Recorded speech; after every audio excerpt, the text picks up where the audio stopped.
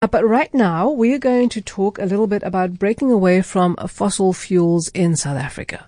So when we look at fossil oils, we're basically looking at coal and those kind of things. And we are trying to move away from that. We want cleaner air. We want clean energy. We want less pollution. So we're talking to David LePage, who is with, let me just get this right, Fossil Free SA. And they do something called a Divest Fest. Good morning, David. Good morning, Anne. David, tell us a little bit. I'm okay. I've been a bit hot under the collar. I don't know if you've been listening. Talking about, the minimum wage and grants and so on. Yes. But tell us a little bit about what you guys do, because I'm very interested. I'm as interested in getting a cleaner, greener kind of economy and ecology and saving our planet. So tell us a little bit about what you guys do. Well, in a nutshell, we what we're trying to do is trying to persuade people to stop investing in fossil fuels. Fossil fuels, for those of you listeners who don't know, are oil, gas, and coal. And fossil fuels, of course, burning fossil fuels is, of course, the biggest cause of climate change. But fossil fuels also have a huge impact on human health and create other forms of pollution, such as air pollution, which is estimated in South Africa to cost up to 6% of our GDP, but more importantly, perhaps costs tens of thousands of lives in premature deaths every year. So we think that it makes no sense whatsoever to be continuing to invest in companies like Sasol and Exxaro and Anglo and BHP Billiton that are offering a small amount of value for a small amount of shareholders while costing the rest of us an enormous amount. Mm-hmm, mm-hmm. So because you guys talk about restorative reinvestment in sustainable energy. Yes, we would, as far as possible, we would like to encourage people to start thinking about ways of investing in renewable energy. It's difficult in South Africa at the moment because you can go out and buy shares quite easily in companies like Sasol. It's not so easy yet to invest in wind and solar energy. But that time is coming soon, and we need to be ready for it, and we need to move our capital out of the things that we don't want and into the things that we do want. So speaking of things that we don't want and moving our capital out, we just found oil a couple of months ago off the coast, and the president even mentioned it in his sonar speech and the boost it would make for to the economy. How did that make you guys feel? Is it not a setback? Well, it's an enormous step back. I would say that in South Africa we've become embedded in what I would call the carbon development paradigm, which is the idea that you cannot create a modern economy and prosperity for your people without using fossil fuels. But in fact, what we're seeing around the world is that the countries that are actually doing the best for their people economically and socially and in health terms are the countries that are moving away from fossil fuels.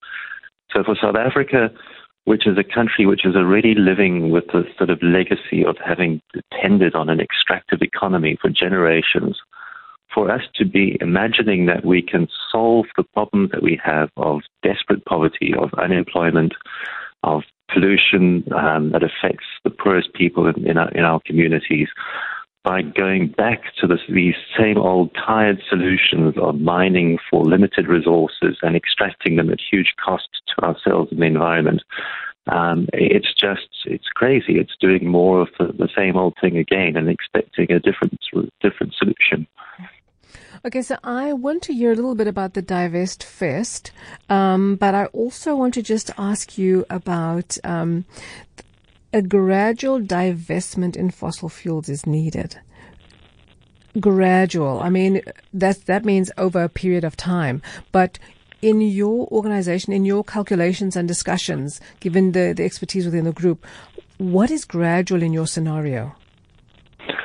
Well, last year there was an organization called the Intergovernmental Panels on Climate Change, which produced a scientific report which for the United Nations, which was essentially I mean, the combined work of thousands, literally hundreds of scientists around the world. It was the kind of report that should have been in the headlines for weeks. Of course, our media didn't give it any attention at all. But the conclusions of this report were that to avoid the most dangerous climate change, what we need to do is decarbonize the global economy by 50% over the next 12 years. That's right, 12 years, and by 100% over the next 30 years. How possible is that? It's possible. It's completely technically possible. How probable then? Let me rephrase. How probable is it? How probable it is, given our current politics, given the politics of countries like the United States, it looks quite unlikely. Mm-hmm. So you're talking global politics. Which is why we need ordinary investors, ordinary people to start taking this into their own hands. We live in a country where we have literally millions of pension fund investors, all of us can go to our financial advisors, to our pension fund trustees, and say we do not want to be invested in things that are literally destroying our future and destroying the future of our children any longer. Okay, so David, we're running out of time because we've got a minute up until the news. So I think we're going to have to continue this conversation next weekend, possibly, if you're available. But in that 1 minute that we have left, can you tell us a little bit about Divest Fest? Divest Fest is an event we're having this morning at UCT. We do it every few months, where we give people more information about climate change, more information about fossil fuel divestment, which is a global movement. And this morning we have a focus on the research on air pollution in South Africa and its effects on our people and on our economy. And that focus comes from UCT researcher Samantha Keane, who's going to be presenting her work to us. Okay, so that's brilliant. If anybody who's listening wants to come along, they should go to our website, fossilfreesa.org.za, for more details. Okay, that's brilliant. David, thank you so much for joining us this morning, and I'm hoping you have a fantastic event. Thanks, Anne, and I look forward to chatting to you next week.